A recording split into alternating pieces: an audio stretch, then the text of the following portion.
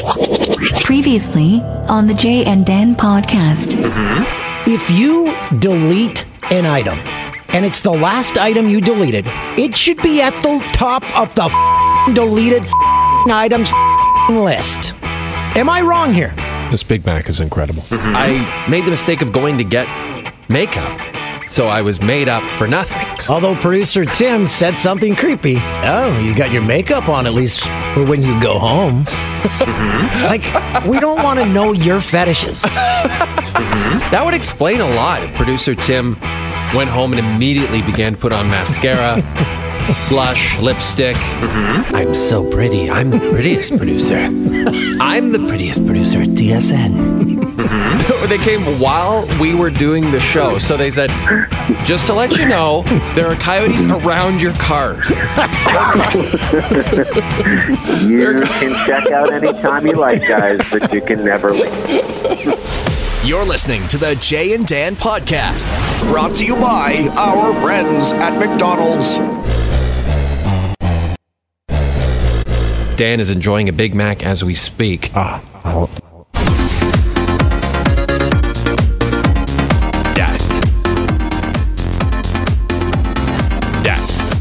Your Canadian accent came out big time when you said cares.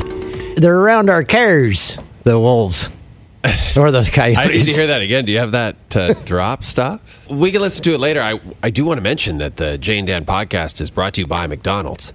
And right now, Coast to Coast Monopoly at McDonald's is on until November the 9th. Guests can play by peeling game stamps for a variety of participating menu items with 1 in 5 chances to win. Don't miss out on millions of prizes that could have you winning big and feeling good. Most importantly, feeling good. You could get $1,000 for you and $1,000 for the Ronald McDonald House. Isn't that great? Ronald McDonald House is phenomenal. Such an amazing thing. And it would be the Ronald McDonald House of your choice. So maybe it's the Ronald McDonald House in your city. So head to a McDonald's near you to start playing. Thank you, McDonald's, for being such a great sponsor. Yeah, this year's Monopoly, we've been opening and getting the little game pieces on our show. And it's a real geography lesson in Canada. Because it's places. Last night there was a national park that I got the game piece. I'd never heard of it. So I'm learning about Canada while playing a game. Right. Yes, it's fun. It was Algonquin National Park. I'd never heard of it. Oh, okay. I'm kidding. You're not really paying attention. I've never been to Algonquin. I've never been to Algonquin Park either. We could take the podcast on the road there. I guess a lot of people go because there's signs like when you leave the airport. Algonquin Park, that way 280 kilometers. People love it. People love it. But after they saw that sign, because you don't see another one. So they'd be like, okay, I guess this road takes me there. Yeah, just step on it and then hope it goes straight into the park. We promised you something on last week's podcast, and what we promised was that, well, it was a sad week last week because legendary Van Halen guitarist Eddie Van Halen passed away. And a lot of you contacted us through social media and asked if we would talk to our good buddy engineer Jim and see if we could do a 6 degrees of separation with Eddie Van Halen. So, without further ado, the legendary, the one, the only, from beautiful Coldwater Canyon, it's Jim Mitchell. Engineer Jim, how are you, my friend? I'm doing great. How you guys doing? Oh, we're great. It's so nice to hear your voice. It sure is. Yeah, it's great to hear you guys, too.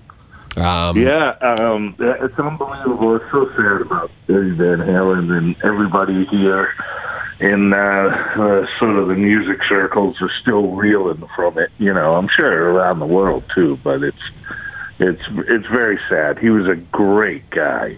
What a great guy. And did he live somewhat close to you, Jim? Oh, yes, he did. Yeah. Very Really? close. I drive by his house every day. Wow, that's crazy. That's crazy. Yeah.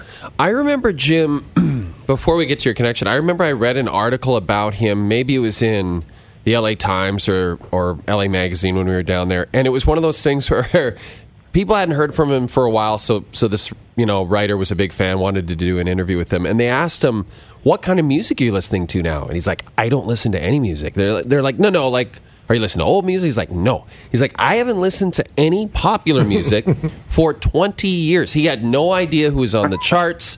He didn't know any of the new bands. He knew nothing, and he was perfectly content with that. Which I found that very interesting. You know, he was a quirky guy. Yeah. I mean, it like his whole compound, his studio at his house called 5150, which, you know, also the album. Right. And he would just hang up there. But it's hilarious. Back in the day, many years ago when Wolfie was a baby, I'd run into him and Valerie at Bed Bath & Beyond, you know, different restaurants. That's amazing. So weird. That is so hilarious. That's so funny. I always thought they we're talking about Wolfgang, their son, with his son with Valerie Bertinelli. And I always thought they were together for a long time. I was also impressed they kept that marriage going for a long, long time. And then when she got remarried, they invited Eddie to the wedding. Like that's a solid breakup right there. Yeah.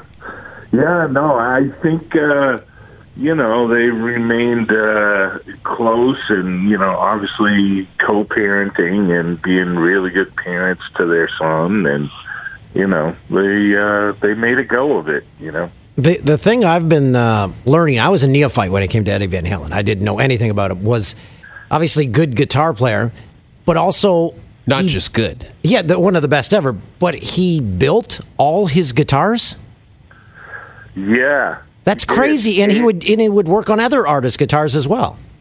Exactly, and very, very instrumental, even in his guitar amps, the design and how I believe it's released through PV guitar amps. They to this day, and they're very popular. He has the EVH line of guitar amps that he's designed that a lot of people love. You know, it totally has that sound.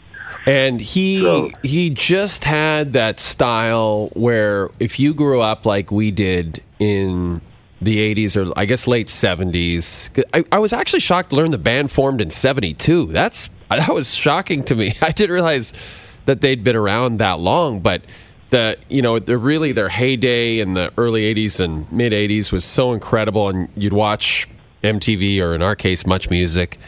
And the Jump video was so iconic, and the Hot for Teacher video, somewhat maybe not as acceptable today, but was so iconic. But great. It was just the best. And he just always he had that grin on his face. He always just looked like he was having the best time, you know? Yeah, absolutely. And, you know, it's so funny. I don't know, I guess it was around this time last year. I was over at one of the rehearsal studios down the street from us, and my son Andrew was with me, and Billy was doing some stuff. Billy Bob was in one of the studios working on some stuff. I guess it might have been in the spring, like a year and a half ago. And we're over there, and we get out of the car. We're going to go walk into the studio. It's where Guns rehearses all the time, and all these bands, Marilyn Manson and Foo Fighters, before they built their own place, would rehearse there, and Def Leppard and Alice Cooper, and I mean, you name it. The list is legendary, and the artists that are in and out of there all the time are insane. And I have my locker over there with my gear, and Guns has their stuff, and Marilyn Manson and all these other people. In any event, we get out of the car, and we hear this band in there. They're playing Hot for Teacher, and I'm like, holy, they sound amazing in my head. Like, I didn't know Van Halen was here, you know? And my son looks at me and goes, Dad, that guitar player, do you hear that guy? He is wailing, you know? I'm like, yeah, he should be, you know? And then when David Lee Roth started singing, I'm like, holy it is Van Halen. Holy And Andrew's like, wow, man, that's like the best Van Halen cover band I've ever heard. And I'm like, no, that's Van Halen. It was hilarious. So, Jim, did you work with him on any songs, any projects? No, I never got to work with him. I would have loved to have, and I worked with a number of producers that worked with them, and we had a lot of guys that ran around in the same circles. For a long time, we had this crazy group of like roadie guys and band guys that we'd all go golfing together, and it would be the road guys from Motley Crue, Guns N' Roses, and Van Halen. And you can imagine what stories that's like on the golf course. It was hilarious. Their producer was it Ted Templeman? Yeah. Right? Is that... Yeah, he has a book out. It's really interesting. Right. Yeah, he just released it. It's really good. My buddy Mac just sent it to me. He read it, and it's on my nightstand right now.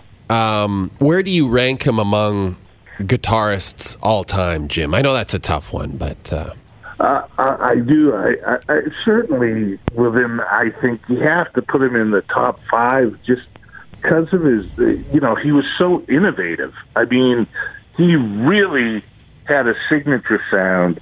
He really took that whole tapping thing and all that stuff and the double tapping to just like at exponential levels. It was insane, the stuff he could do.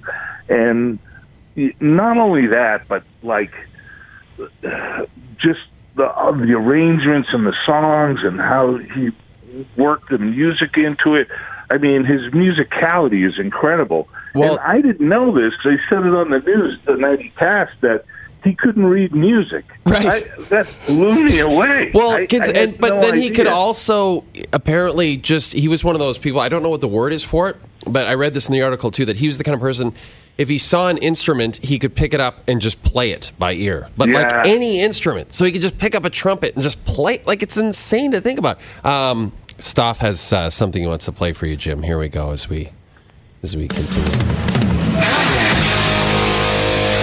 Yeah. This is, I remember as a kid, like, everyone was like, how could anyone play like this? It's insane. And would this be his guitar? What did they call it? Frankenstein? Oh, I don't know. Yeah, the red and white one. Yeah, the red and white one, yes. But this, like this stuff. And I guess he was saying that his original Frankenstein, the original one he built, he gave to Dweezil Zappa about 20 years ago. Classic Dweezil. I'll take that. Yeah. And I was reading things, and he who would also lives right up in the canyon. Oh, everyone lives just there. like because his dad did, right? His dad lived in Laurel Canyon, famously. Yeah. And you hear stories about Eddie using like at the start of one of their songs, he uses a drill on his guitar to get a certain sound. Yeah, on Pound Cake. Yes. Yeah. Yes. I love that song. And the guitar lick in the Beat It song for Michael Jackson. He did that in one take, apparently? Yeah, he did that in one take, yeah.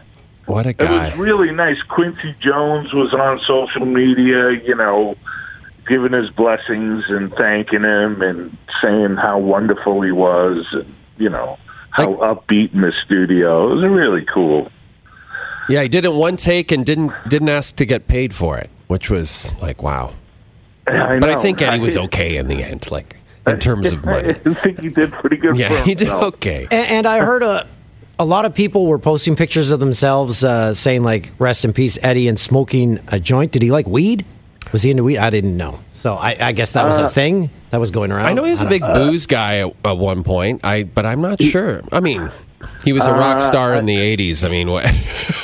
I probably did it all. I had the pleasure of partying with him on a few occasions, and we used to hang out, all of us, at there's a Mexican restaurant in the valley called Casa Vega, and it's a real famous place. Like in the movie Once Upon a Time in Hollywood. Yes. When Sharon Tate's at El Coyote, that same night, Brad Pitt and Leonardo DiCaprio are at Casa Vega. That's right. And it's actually right down the street from where we live. And anyways, it was a big hang back then with all the rock dudes. Now there's like all the hip-hop guys actually hang out in there. Oh, that's cool. But the restaurant's been there for like 80 years, and we used to go in there and party. And Eddie liked to drink, and definitely there was some skiing involved.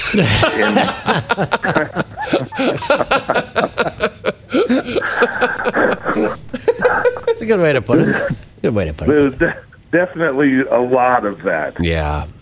So, but I don't know. It was more hitting the slopes than anything else. Yeah. More hitting the Hey, slopes. Jim, before we let you go, our listeners can probably hear your work right now during the National League Championship Series, right? Yes, they can. Absolutely. I did the open for the game today, and certainly there's some music being played. In game is some stuff that I cut for them, and you must love when they go with the music where you actually like, where you must be like, oh man, this is so cool cutting this.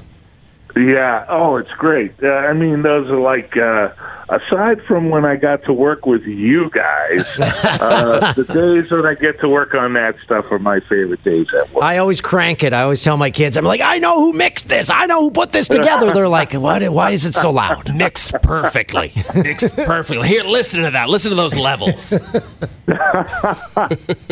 and the guys who produce the games, a lot of those guys pick the songs too, and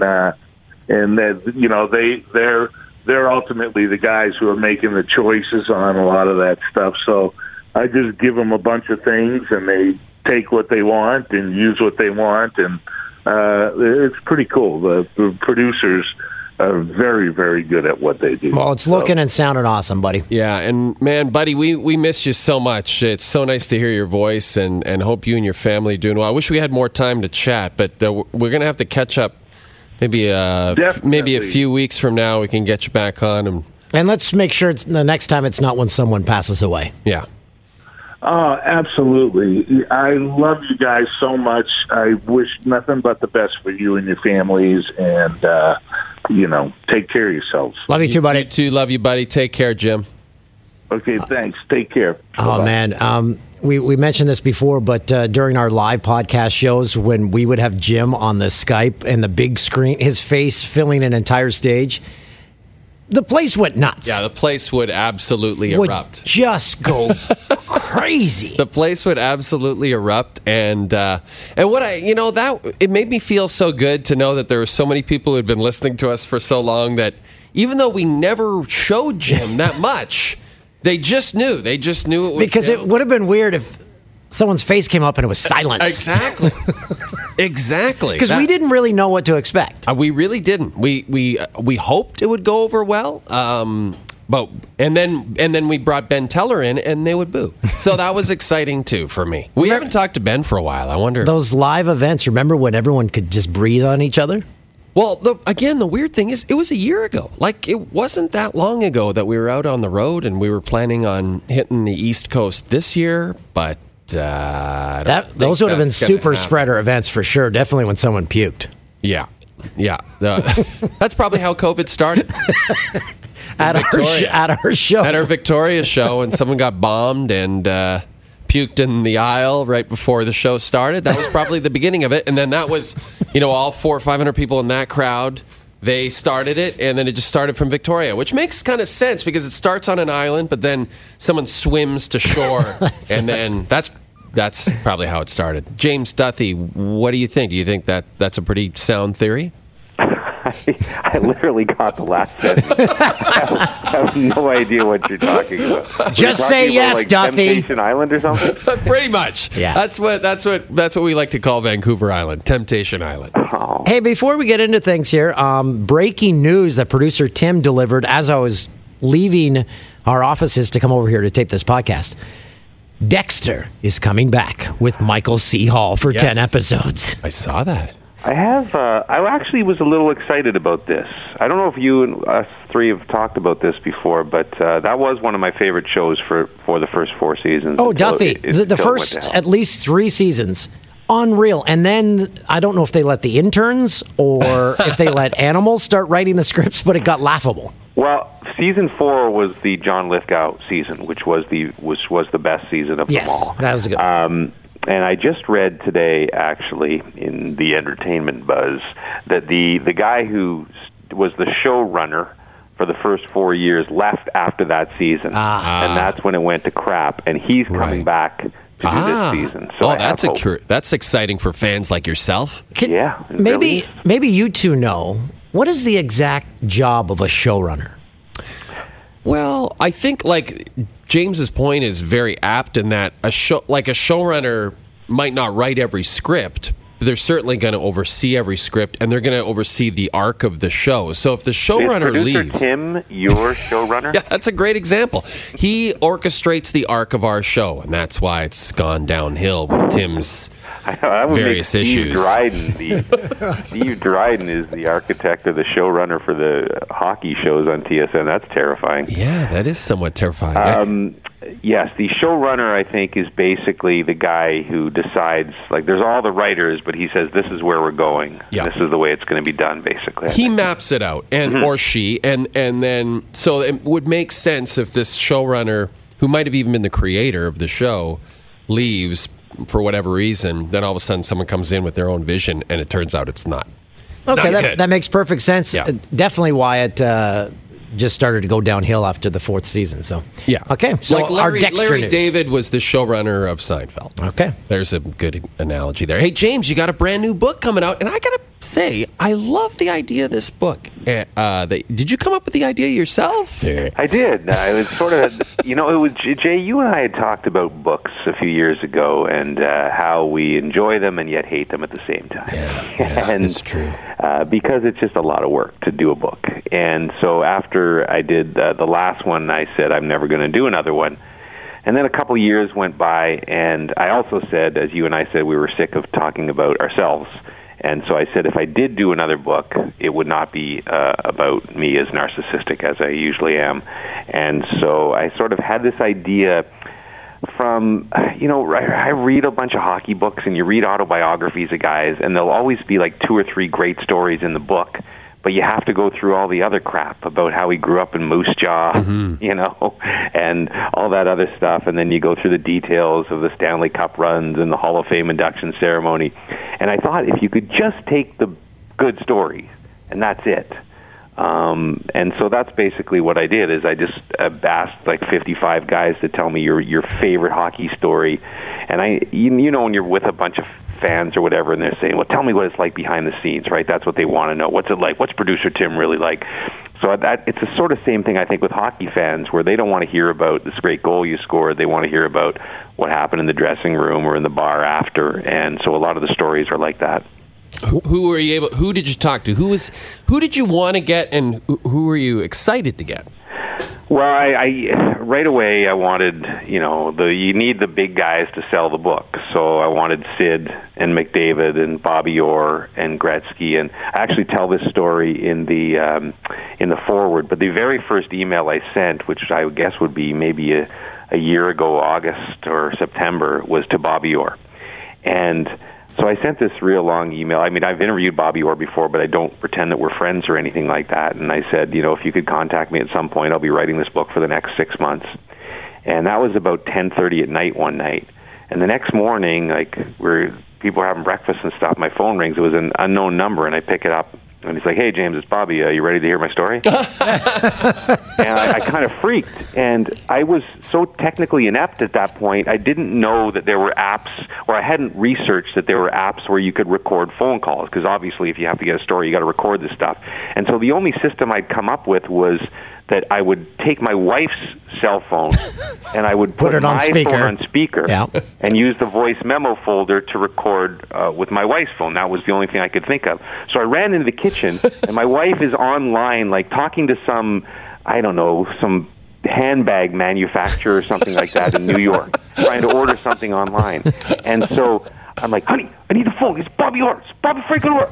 And she's like, yeah, whatever. Anyway, so would you have that in a beige? And I'm like, no, honey, it's Bobby freaking Orr. I need it like a phone right now. And she just is just telling me to get lost for about a minute straight. And finally, I think my urgency compelled her, and I was like, Bobby, hold on 1 second, and I was able to get him. So that was literally the very first one I ever did. And so you wanted to get those big names, but then, I wanted great storytellers, and I wanted some guys that nobody had heard of. So it was a weird mix of how it came together. Like one guy at the gym I was going to before this mess happened, he's like, you got to talk to this guy John Ronan. He played like 8 years in the minors, and he was once traded for a pair of skates, and this actually really happened. So I talked to that guy, and he just had this unbelievable, like a guy you'd never heard of, and you would never interview, and I don't think anybody had ever interviewed, and he played for like every crappy pro league in Alabama and all these places, and just had story after story. So the thing I like most about the book is it's a great mix of, Sidney Crosby one page and then a guy like John Ronan on the next. Did any of the people that you contacted say, okay, you're going to make money from this, where's my cut? That is a question I kept waiting to hear, and it's been inferred or implied by one of the people in the book who works at TSN, who I can't really name him, but his name rhymes with Beth O'Beal. Yeah, that would make sense to me. So he once in a while says, "Hey, what am I getting out of this?" Yes, good. That's why I love Jeff O'Neill. No, everybody was pretty good about it for the most part, but and it is very generous. You're right, especially dealing with like some players, I had to deal with agents to get through, and I expected to have more trouble than I did, but they were really good. And it was weird, some guys you'd get, like Crosby, Sid, and I hesitate, it was in the middle of last season, you're trying to get guys, they're in a playoff run, and Sid started sending me voice memos. So I could never get him for an interview. I finally did at the end of the season, but he just would send me every once a week in my phone a voice memo would and I'd open up the voice memo and be like, "Hey James, it's Sid again." So I was thinking of this other story. And he sent me 5 of them. Wow! So I hope you keep those. You took that seriously. Yeah, I kept them, and I ended up with all this audio, and that's why we did a podcast, which is. I know, Jay, you did an audio book. I never did an audio book with any of my other books and sat there and read my book, but I said, why don't we make it, not that audiobooks are lame or anything, but why don't we make it cooler and do like a podcast out of it where, I would read some of it and I would ad-lib some of it, and you would have actually hear the guys telling the stories, and then Christoph, who's now involved in every podcast ever done on TSN, does his magic with it, and makes it almost like a radio doc. And so we're not doing the whole book, because then nobody would buy the book. But we're going to take maybe 10 of the stories from the book and put them in podcast form. So is the podcast called Beauties as well? That's the name of the book. I don't think we mentioned that. Yeah. The book is called Beauties: Hockey's Greatest Untold Stories. The podcast is the same. It's up now. The first chapter, which happens to be Sid's chapter, which really isn't as much about Sid as Eric Nielsen, who is his junior teammate and just a crazy guy. And that was another way I went through this book. Like, I kept asking people, who should I talk to? And John Cooper, who's got a great chapter in the book, the coach of the Lightning, he said, you have to talk to Eric Nielsen, the craziest player I ever played for. And he was Sid's roommate in junior. And so we basically did a chapter on what it was like, these two guys, the prodigy and this other idiot, and all the wacky adventures they had. Any goalies in it?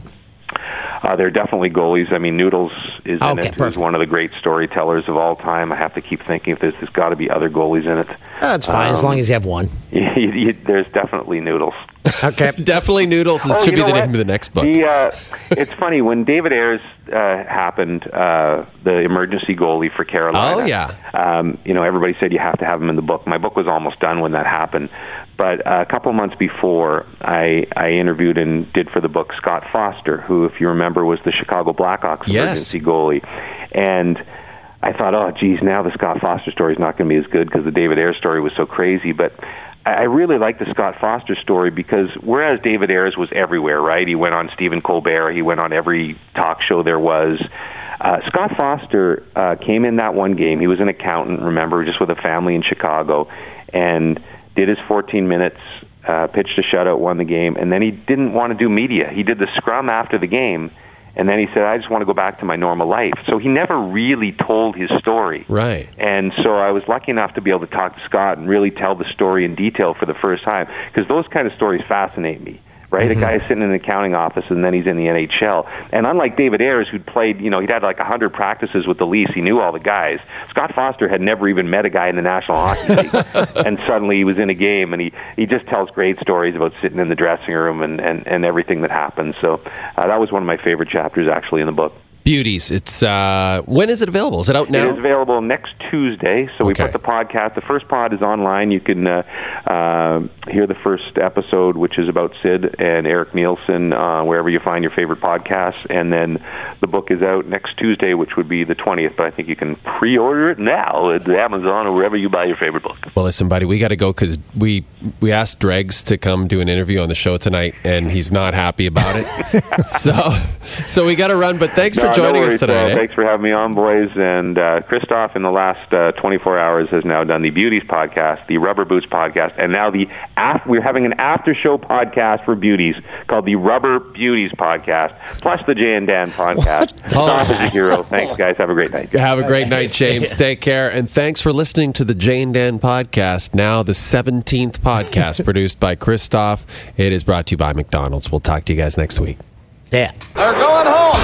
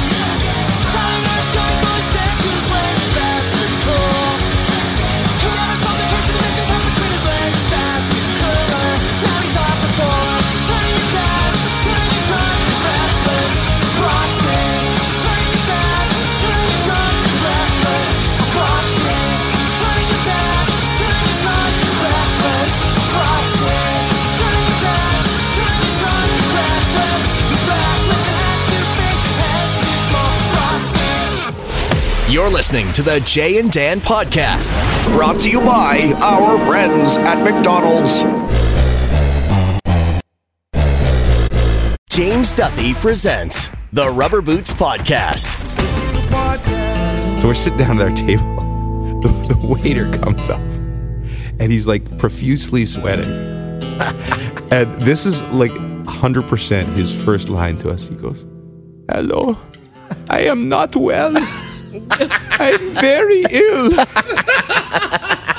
You ate there? I came down with it yesterday. I've just not been good. Not good at all. Get it at tsn.ca and anywhere you get your podcasts.